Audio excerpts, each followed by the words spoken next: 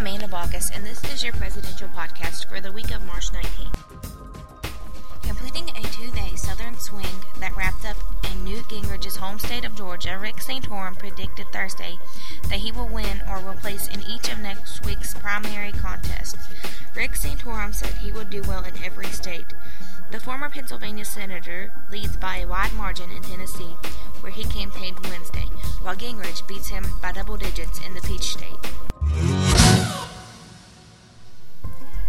The most aired political ads of the 2012 election cycle proves it's a battle between President Barack Obama and Republican frontrunner Mitt Romney, at least when it comes to television advertising.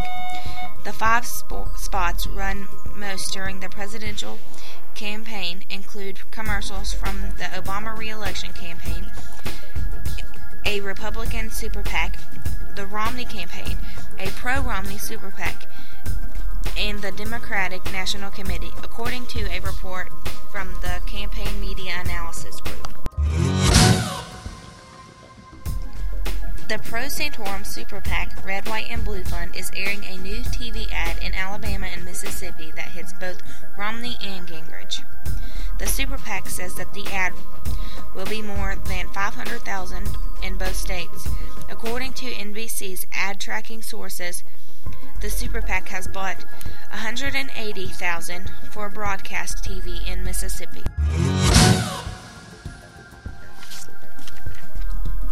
Republican candidate Mitt Romney says that if he were to become president, he would combine negotiation and a military option to stop Iran from getting their hands on any nuclear weapons.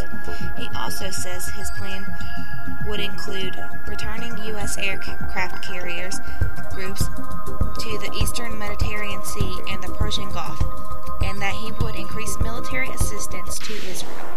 Romney said the consequences will be as uncontrollable as they are horrendous.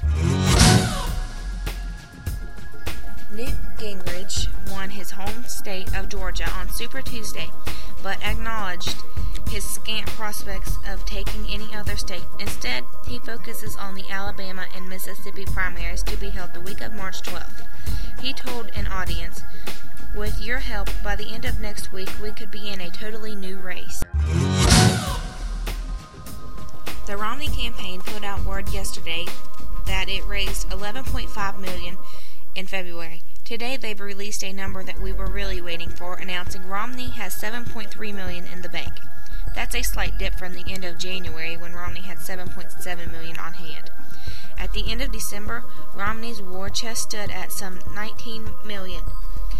It's an illustration of how much Romney's burden had been shouldered by Restore Our Future, that his campaign didn't have to spend even more money in February.